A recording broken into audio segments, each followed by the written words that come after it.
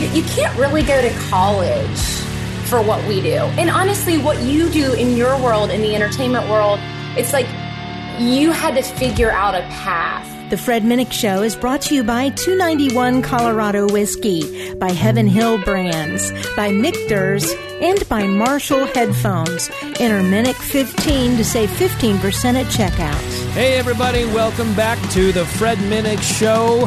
First, I just want to say thank you all so much for the support. As many of you know, last week I was on the Today Show sharing my story about how I came to be, about who I am and how I became a taster. And I revealed a lot. I revealed a lot about my time returning home from Iraq. Being a combat veteran, I live every single day with with the war demons. And I think most veterans who served do live with those. And I very early on in my return, I had to make a decision as to whether or not I would allow those war demons to dominate me and to dictate who I was. And I decided not to do that. I decided to get into therapy.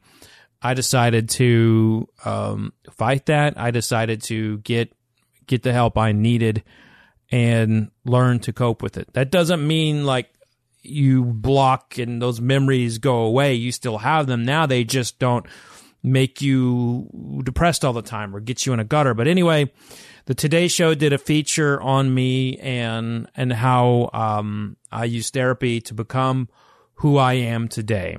And I'm here to tell you that if you are facing a trauma, if anything has hit you, and you feel like you can't get up, that you have support out there. People do care about you, and you can indeed find a new life, find a new you, find a new way to live this thing we called life through therapy, through the right therapist, through programs. There are ways to get you into a new feeling, a new sense of pride, a new you.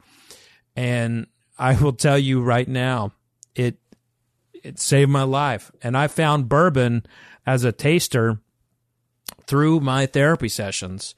And before, I would just say I was a drinker, I'm just kicking it back, having a good old time. But I learned how to taste in general through my therapy sessions. And not that I was drinking a fifth of bourbon in my therapy sessions, but I learned how to taste. And I would later, through a process called taste mindfulness, and I would later apply that to my life. And look, I'll put a link of the Today Show interview in the description. I want to thank the Today Show producers. I want to thank Craig Melvin. I want to thank my team for helping put this together, especially Jacqueline, Rebecca, Olivia. Thank you all so much for putting that together, because I will be honest with you. One of the things that has not all came back all the way is the sense of feel. Like when something good happens to me, I don't necessarily feel that. And that's why I'm perpetually doing things, is that when something happens, I'm on to the next thing. But I felt this. And the Today Show found footage of my time in Iraq. They found footage of me. I don't know where they got this, but I looked at that and it's like, I remember that kid. I remember that guy. He was scared for his fucking life. Excuse my language. But anyway, I just want to thank you all for the support that you have given me the past year, the past couple of years, and on this podcast. It means the world to me. And, this week's guest is someone who is also open about, things in her life. And we talk about that. Her name's Kelleigh Bannen. She's the host of Apple Music Beats, Today's Country. That's a radio show. She's also the host of the This Nashville Life, which is very popular, very, very popular podcast. And of course, she is a singer-songwriter. And, I talk a little bit about my favorite songs of hers, but she's done a lot of Christmas music too. Big fan of Christmas music.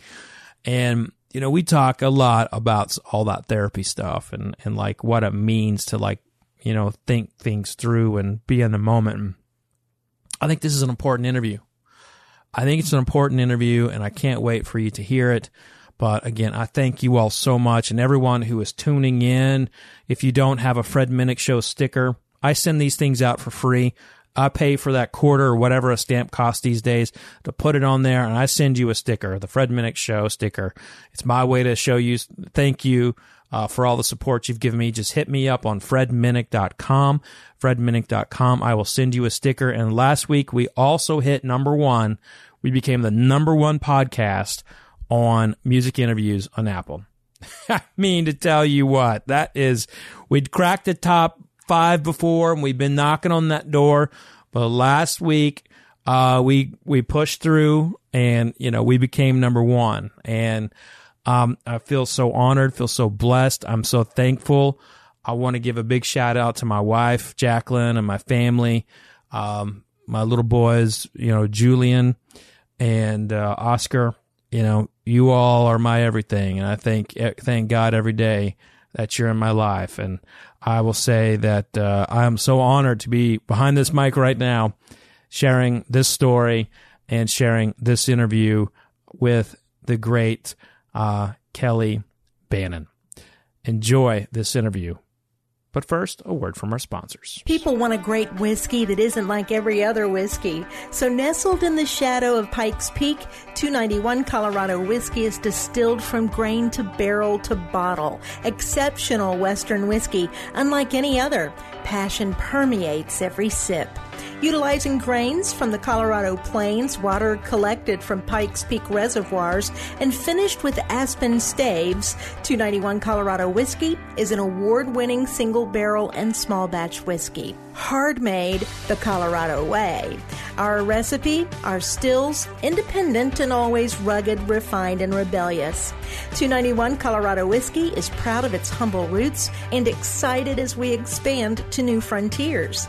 Get your taste of Colorado at 291coloradowhiskey.com. Online orders available, or find a bottle near you. Ride it like you stole it. Drink it like you own it. Live fast. Drink responsibly. Hey guys, Jay Cutler. Started a new podcast called Uncut with Jay Cutler. Most of you know me from the NFL, some of you have seen me on Instagram, and some of you know me from the reality TV world. Each week I'm taking you along with me as we discuss football, trending topics, and whatever's going on in my life each week. I'm bringing along people that are special in my life. Former teammates, friends, and some new people that I like and respect. That's what you're supposed to do, right? Podcasting? I think I'm doing this right.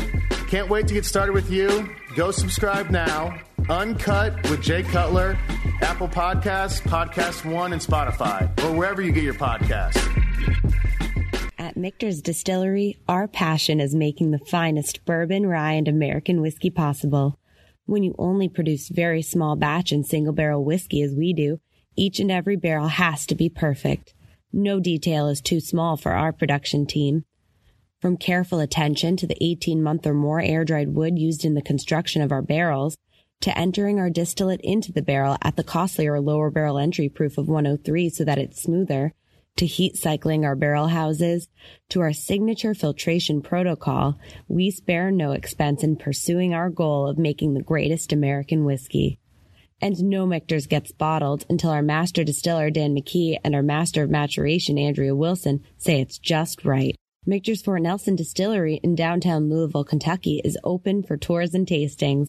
Book your visit on our website and stop by the bar at Fort Nelson for a world-class cocktail. For more information, follow us on social media at Michter's Whiskey, go to Michters.com, or visit your favorite bartender.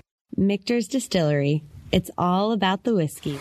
Heaven Hill Distillery has been lifting America's spirit since 1935. They celebrate American whiskey's rich traditions, guide its evolution, and champion its exciting future. For Heaven Hill, Whiskey is more than a profession. It's a personal passion that is poured into every bottle shared with newcomers and aficionados alike. So whether you enjoy the simple pleasure of Evan Williams Bottled in Bond or savor the uniquely satisfying experience of a rare single barrel bourbon like Elijah Craig 18-year-old, you'll find a home at Heaven Hill. If you want to learn more about the craft and techniques of making quality American whiskey, check out educational resources and sign up for their newsletter at heavenhilldistillery.com.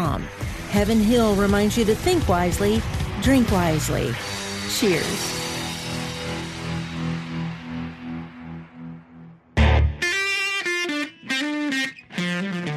And joining the Fred Minnick Show, a host on Apple Radio, as well as a singer-songwriter, Kelleigh.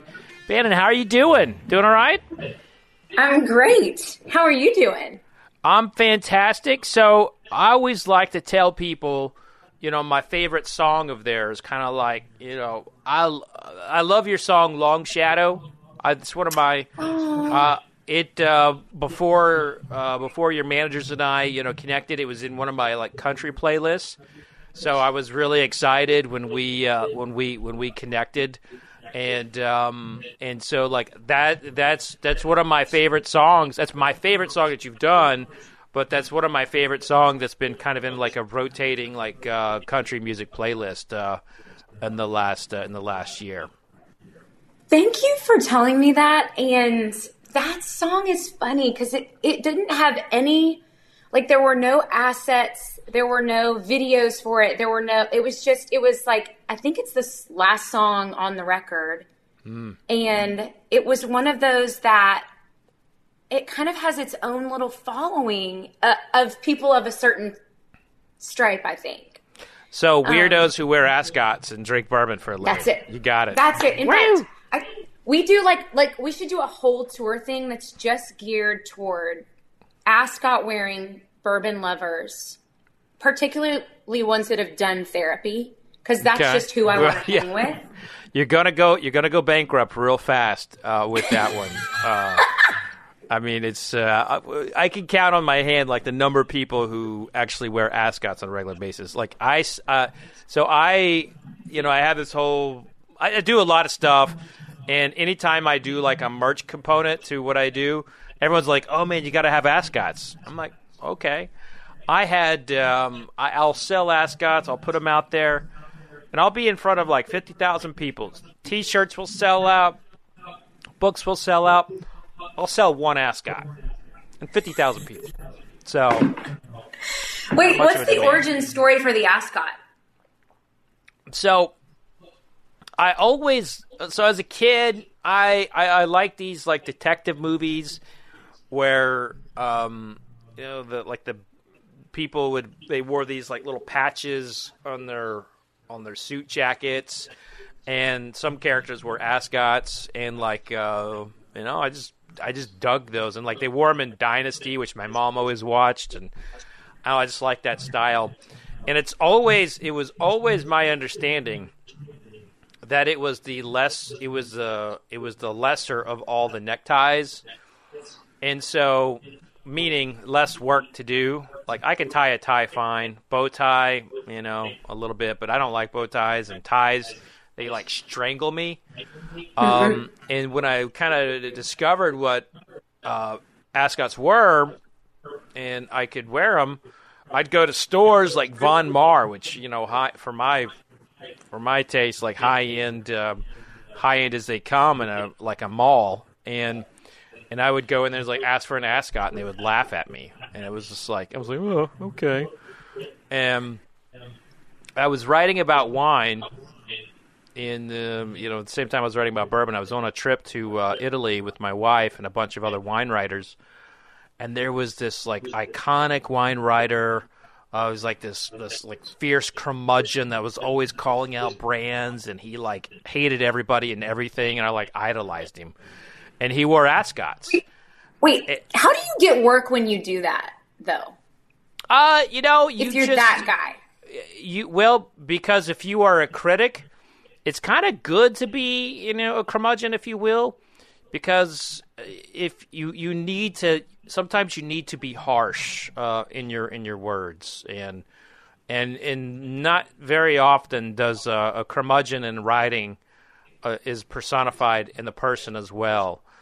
I will be very critical and often like come off as mean. I don't intend to be mean, but in my criticism of a whiskey, but I'll call up a brand and say, "Listen, man, keep at it. Don't take this. This ain't it." Yeah, I was like, I don't take this as like I hate you or anything like that. But this guy, like, I'm pretty sure like he hated people. And okay. And I meet him, and my wife's with me, and he just starts hitting on my wife. This man is in his 70s, and he's trying to pick up my wife in front of me. And I'm like, trying to have this conversation with him about his career and ascots and everything. He's like, "Man, yeah, tell me about your wife." And I'm like, "What the fuck?" But anyway, he left the trip a little early, and when we got home, there was a package waiting on me. And his wife made me ascots, and he wrote a card. He's like, "Hey, I know you want to learn more about ascots. Here you go," or something like that. And he's like, "And tell your wife I said hi." So I was like, so that's just 5 minutes of me. I love it. Where I'm supposed to be interviewing you. That's a great story. That's my ascot story. I love it. So how did you get into music? Oh gosh, I grew up here in Nashville, and so, especially in that time, it was like the guy mowing your yard and your plumber and your babysitter, and the parents at your school. Everybody was in the music industry. My family wasn't, but everyone around us was, and so my younger brother Grant, we were in a carpool. And actually here in Tennessee, it's called the hookup, which, when hookup became what a hookup is now known as, in the 2000s or whatever. But like our carpool, it'd be called the hookup back in the day. Looking back, maybe not the best branding there, but yeah. For children. Yeah. But so we were in this carpool, and in our carpool was one of the dads was in this band that was really famous, like for playing the Opry, that they were called Riders in the Sky. And my brother Grant came home one day, and he was like, Mom, he's like, "Jacob's dad is a singing cowboy who does rope tricks." Does. And she's like, "What?" And like literally, it's like even the guy in your carpool is like a famous singer in Riders in the Sky, a singing cowboy. And so I don't know. There's Nashville is sort of inescapable. But my family was in business, and I thought I would go on to do more practical things or make them sort of proud on paper, and just could never get away from music. Could never get it out of my system. Could never get satisfied chasing anything else. If that makes sense. And did you get into like did you get into DJing first, or did you? Oh gosh, no. Even in high school, you weren't like saying, "Well, you're listening to 95.2, and this is Garth Brooks coming up here." Oh no! I mean, I'm the least qualified DJ who's employed in America. I just got this gig in the last year. I have no business talking into a microphone for a living. See, I didn't know that. I had thought you had some experience prior to, because I mean, you sound like you got it, like you're legit, like you've been doing it for a minute. No, you know what's funny? The door that opened for me with this gig with Apple was really out of my podcast, which I started doing not because I thought I was good at like podcasting or being a radio personality. It was just, I think inherently pretty curious, and I love storytelling. And so many people try to get into the music industry, and there's really, you can't really go to college for what we do. And honestly, what you do in your world, in the entertainment world, it's like you had to figure out a path for what you do. I think music is much the same. Like, you don't grow up that there's like a job that you know about where like you can pitch songs from songwriters to artists, and that's like a whole job. Like no one knows that that's, so we started this podcast to kind of demystify some of the music business that kind of you only know, through trial and error when you move to town and start doing it. So out of that podcast, Apple was looking to sort of tap someone for their first country show. And I think they liked the artist perspective. And I think that they liked that, I'm kind of inquisitive and, in some ways I'm probably like a little more buttoned up than like the average country person. And so that's probably like a good fit for Apple too, being like very corporate. And so, yeah, but no, I'm so unqualified for my job. Okay. Well, just making it up. You definitely, I think, have, if they say fake it till you make it, I think he came out showing pretty strongly that you got it. So, thank you. I sent you 3 full bottles. I know. Of pretty good bourbon.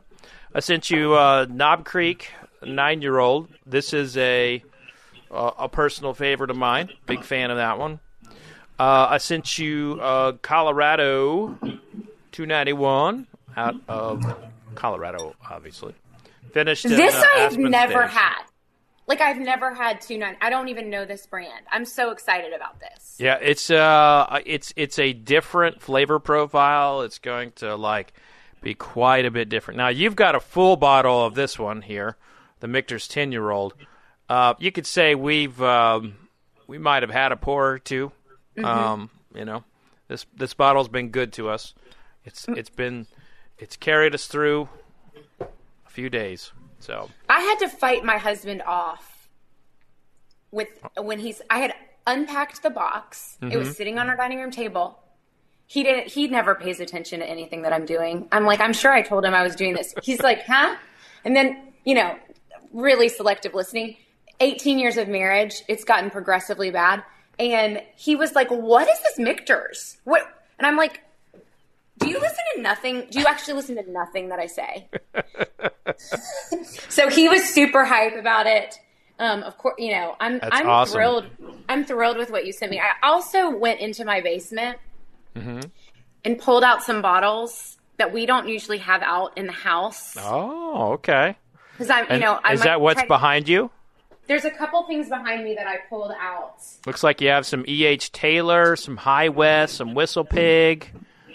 I see a vermouth there. I know well, and then you got Blanton's, of course.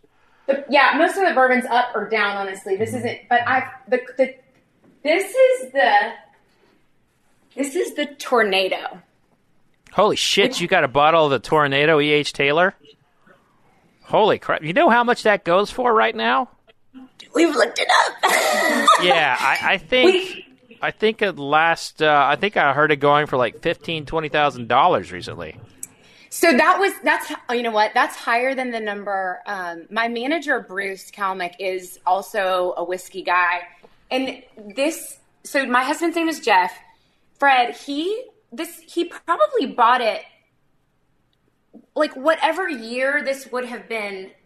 All right. First of all, the way you're holding the bottle's giving me heart palpitations. Okay. Tell me what you want me to do. What do you want me to do? Well, it's just like you're holding it like this, and I can just if it gets too uneven, I can see it dropping out of your hand and crashing on the floor. Oh no, we're not going to let that happen. And that's better. Literally, so this is back in the day, probably when we would buy Willet and make our old fashions with it. Old days there. Like back when it was, it was it was nice, but it wasn't like impossible to find. And so I think Jeff just rolled into a store and they were like, you should buy a bottle of this. It was like in a tornado or something. It might be valuable one day. Yeah. And then I don't know how old that bottle is, but 10 years ago? Yeah. No, actually, before that, I'll give you the exact year. I'll do E.H. Taylor Tornado release. So yeah, that came out 10 years ago. Yeah, so that's good. Good memory there. But that is definitely the most expensive thing that we have. It's usually that would in the be the basement. that would be the most expensive thing in most people's houses, and I'll say that those bottles go for a lot in like closed auctions and stuff, and that's gonna be that'll pay for a year or a semester at least of tuition for somebody. So one of the things that I know about you is like you're very passionate about helping people fight addiction, and I think that's an incredible mission.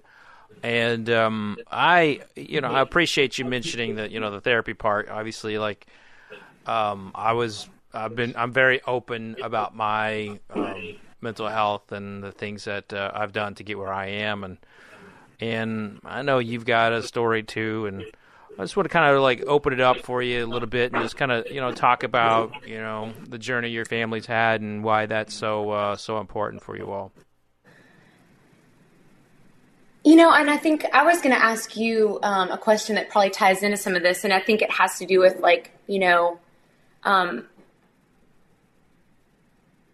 there's a lot of really beautiful experiences to be had when we slow down and, we really smell and we really taste and we don't rush through things. And so I think there's a lot of healing in my story has come from, I think just the knowledge that it is such an incredible gift to be alive. Yeah. And also the understanding that hardship and suffering and hard things happening it's not the exception, actually. It is the human experience. And both of my siblings lost their battles with addiction and it sort of played out in different ways.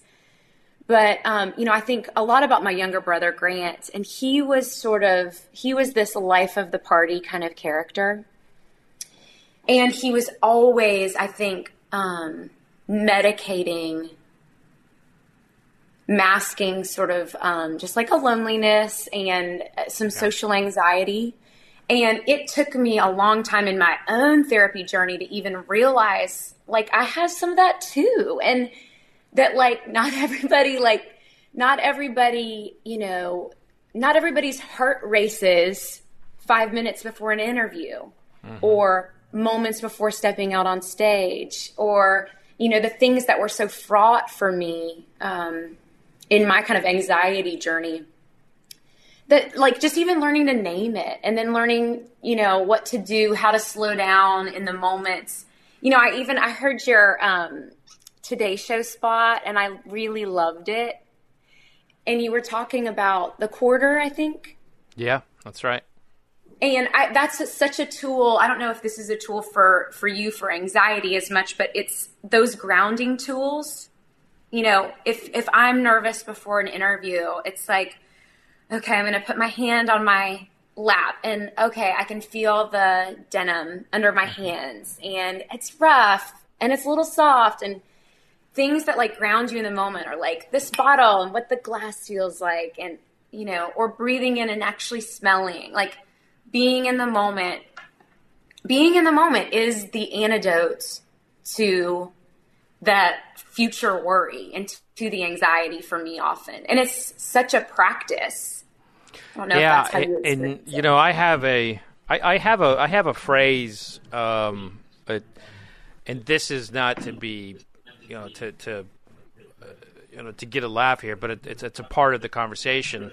But I have a phrase. It's vodka sucks, and there's a lot of historical reasons for it. There's a lot of business practices for it, but there's also like a large majority of liquor stores, the first people that come into their stores in the morning are people buying like large amounts of vodka, and they're just drinking it in a parking lot.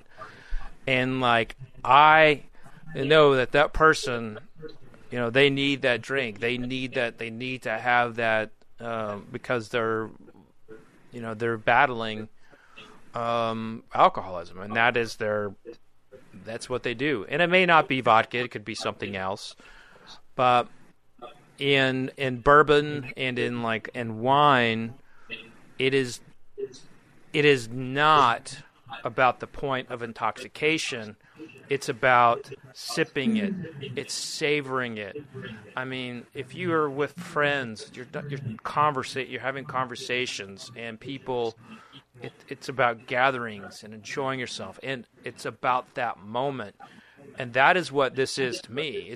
It is that moment. It's a moment to share with friends, and I've always believed, in my battle with my own, war demons, if you will, from Iraq, and I've always believed that if people actually learned about what they were drinking, that we could, and they learn to savor it and taste it instead of gulp it. That's why I hate things like White Claw. There's no real taste to it. It's about if we could learn to taste and think and know what we're tasting, we could curb a lot of alcohol addiction in this country. Now, I'm the minority in that conversation, and that voice doesn't go very high up in the ladder, even in the spirits industry. But I just agree with you so much that the moment, if we just stop and think, and as Ferdinand learned in the great book, stop and smell the roses,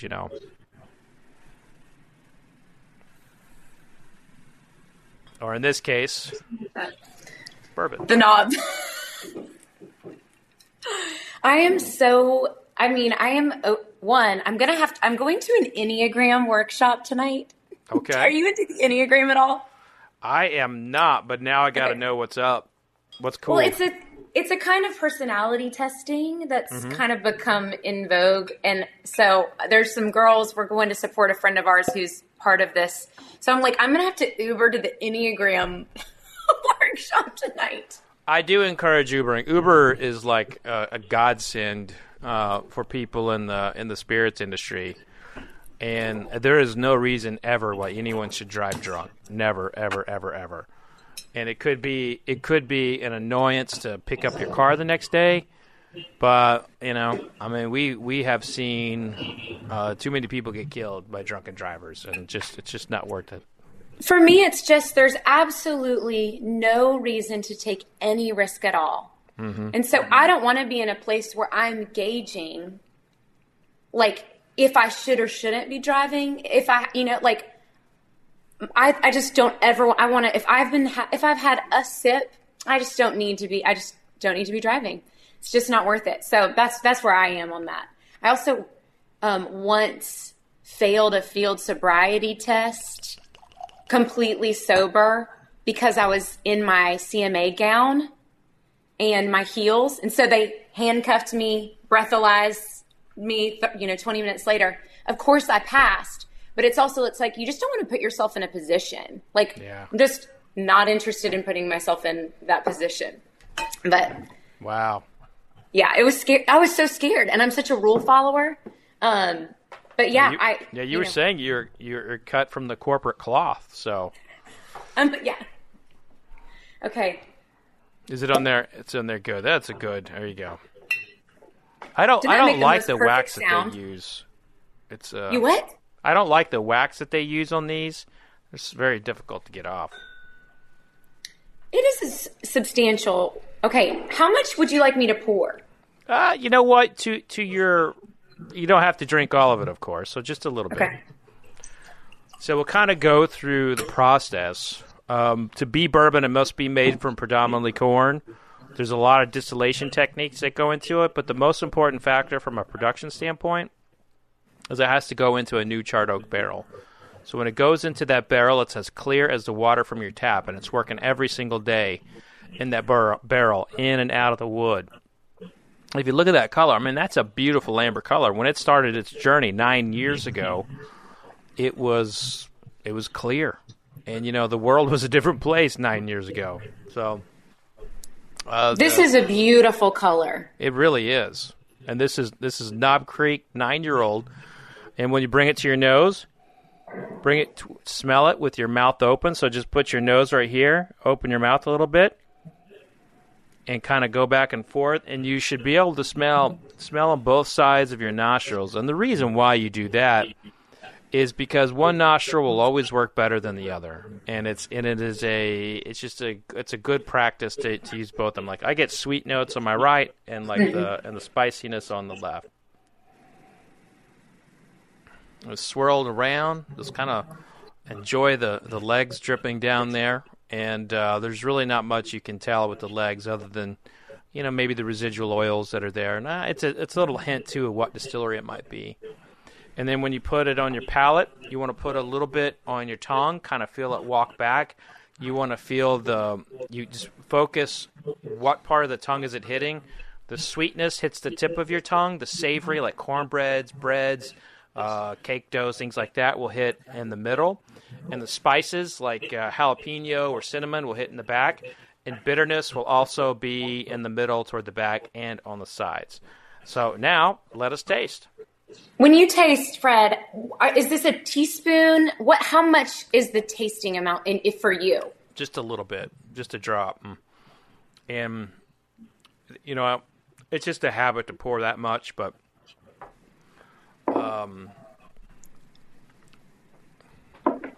this is just got this is Knob Creek.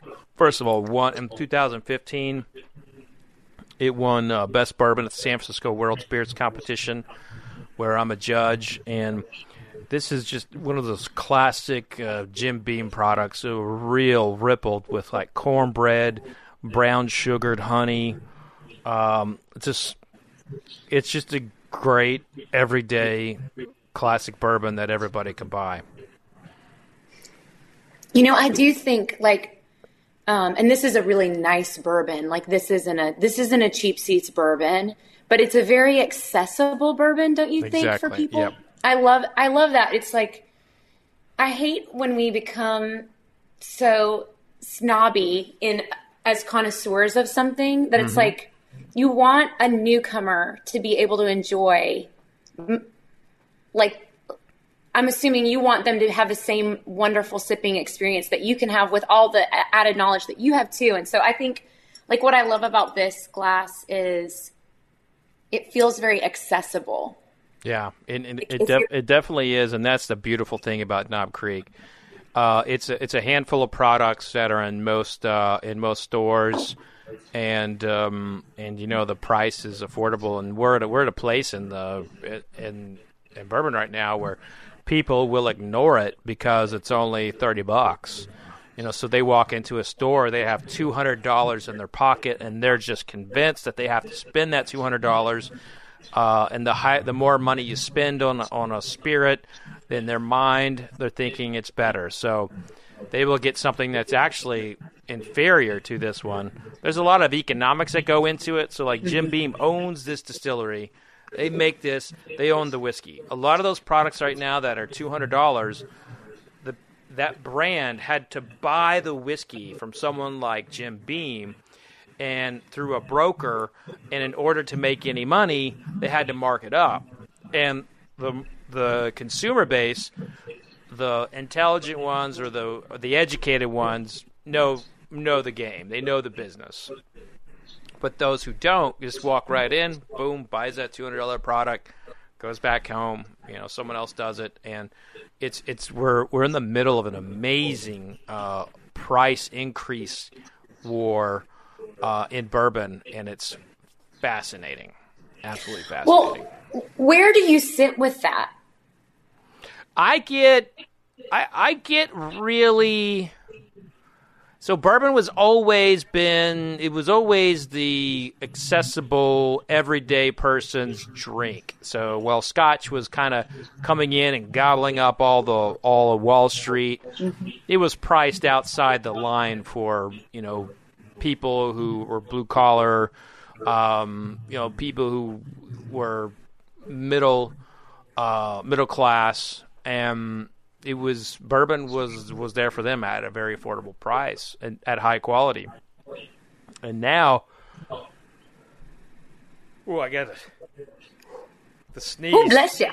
It didn't come. It's like I felt it coming, and then the sneeze didn't come. But bourbon is kind of like in that moment where it's almost forsaking, from a pricing perspective, the people who brought them to the dance. And it's very discouraging, but at the same time, in order for bourbon to grow, they have to be able to compete with Scotch with, people who have private jets. I hate to put it that way, but in order to kind of cover the basis as a spirit, you have to be able to be appealing to plumbers, doctors, and hedge fund managers alike. And Scotch has that. Cognac has that. Bourbon is in some growing pains because bourbon has not been in the demand that it is in now to reach the person who owns a private jet. That's changing, and it's having a ripple-down effect to those of us who have always, been supporting bourbon. So, and I feel fear, because you don't seem like a judgy person, but you are like an expert, and so I'm like, oh, is he going to judge me? I don't know. No, I won't judge. But forever and ever, my drink on the road, because I could get it literally anywhere, long before bourbon was always Makers, and it might be Makers on the rocks, kind of depending on the setting, but it was always Makers. And I mean, that was back in the day when, for me, Makers felt like that was like a treat. Like that was a luxurious bourbon choice for me before I go on stage, celebratory with the band. And forever, for years, it was Makers pre-show. And then, on the road, it's often now Bullet or Bullet Rye, or, but, and I still, I still have so much nostalgia when I pour a glass of Makers, even, now that there are so many different kinds of, flavors, and we are probably like a little snobbier what we're personally into in my family. But I don't know. And that was a really nice, there was a season in my life where that was it was a splurgy choice. Listen, Makers is such an important brand. It's the brand that brought bourbon back. It was the kind of the red wax in a sea of dresses. It sold when no other bourbon was selling. It's a great everyday pour. So I think you had great taste there. So rock on. Thank you. Yeah, absolutely. So let us now go to the one that made your husband very envious, and we're doing it from a proof perspective. Okay. If you take a look at 291 is this. That's going to be 126 proof. So we're going to go to the Michter's, which is 94 proof. Well, hey, here's what I'm going to do. I'm going to grab some glasses. Oh, you're out of glassware? Absolutely. Well, I just don't want to pour this out. So, but I want to drink everything from the Fred Minnick glass. Got it. Right? Well, your call. Your call. Okay. All right, so let's go to work on this Michter's here. You've already got it open. No issues opening that one.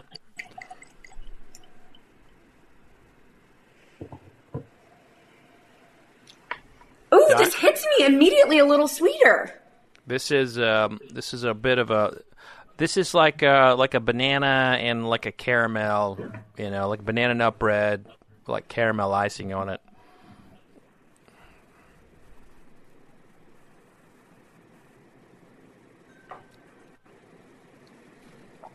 Ooh.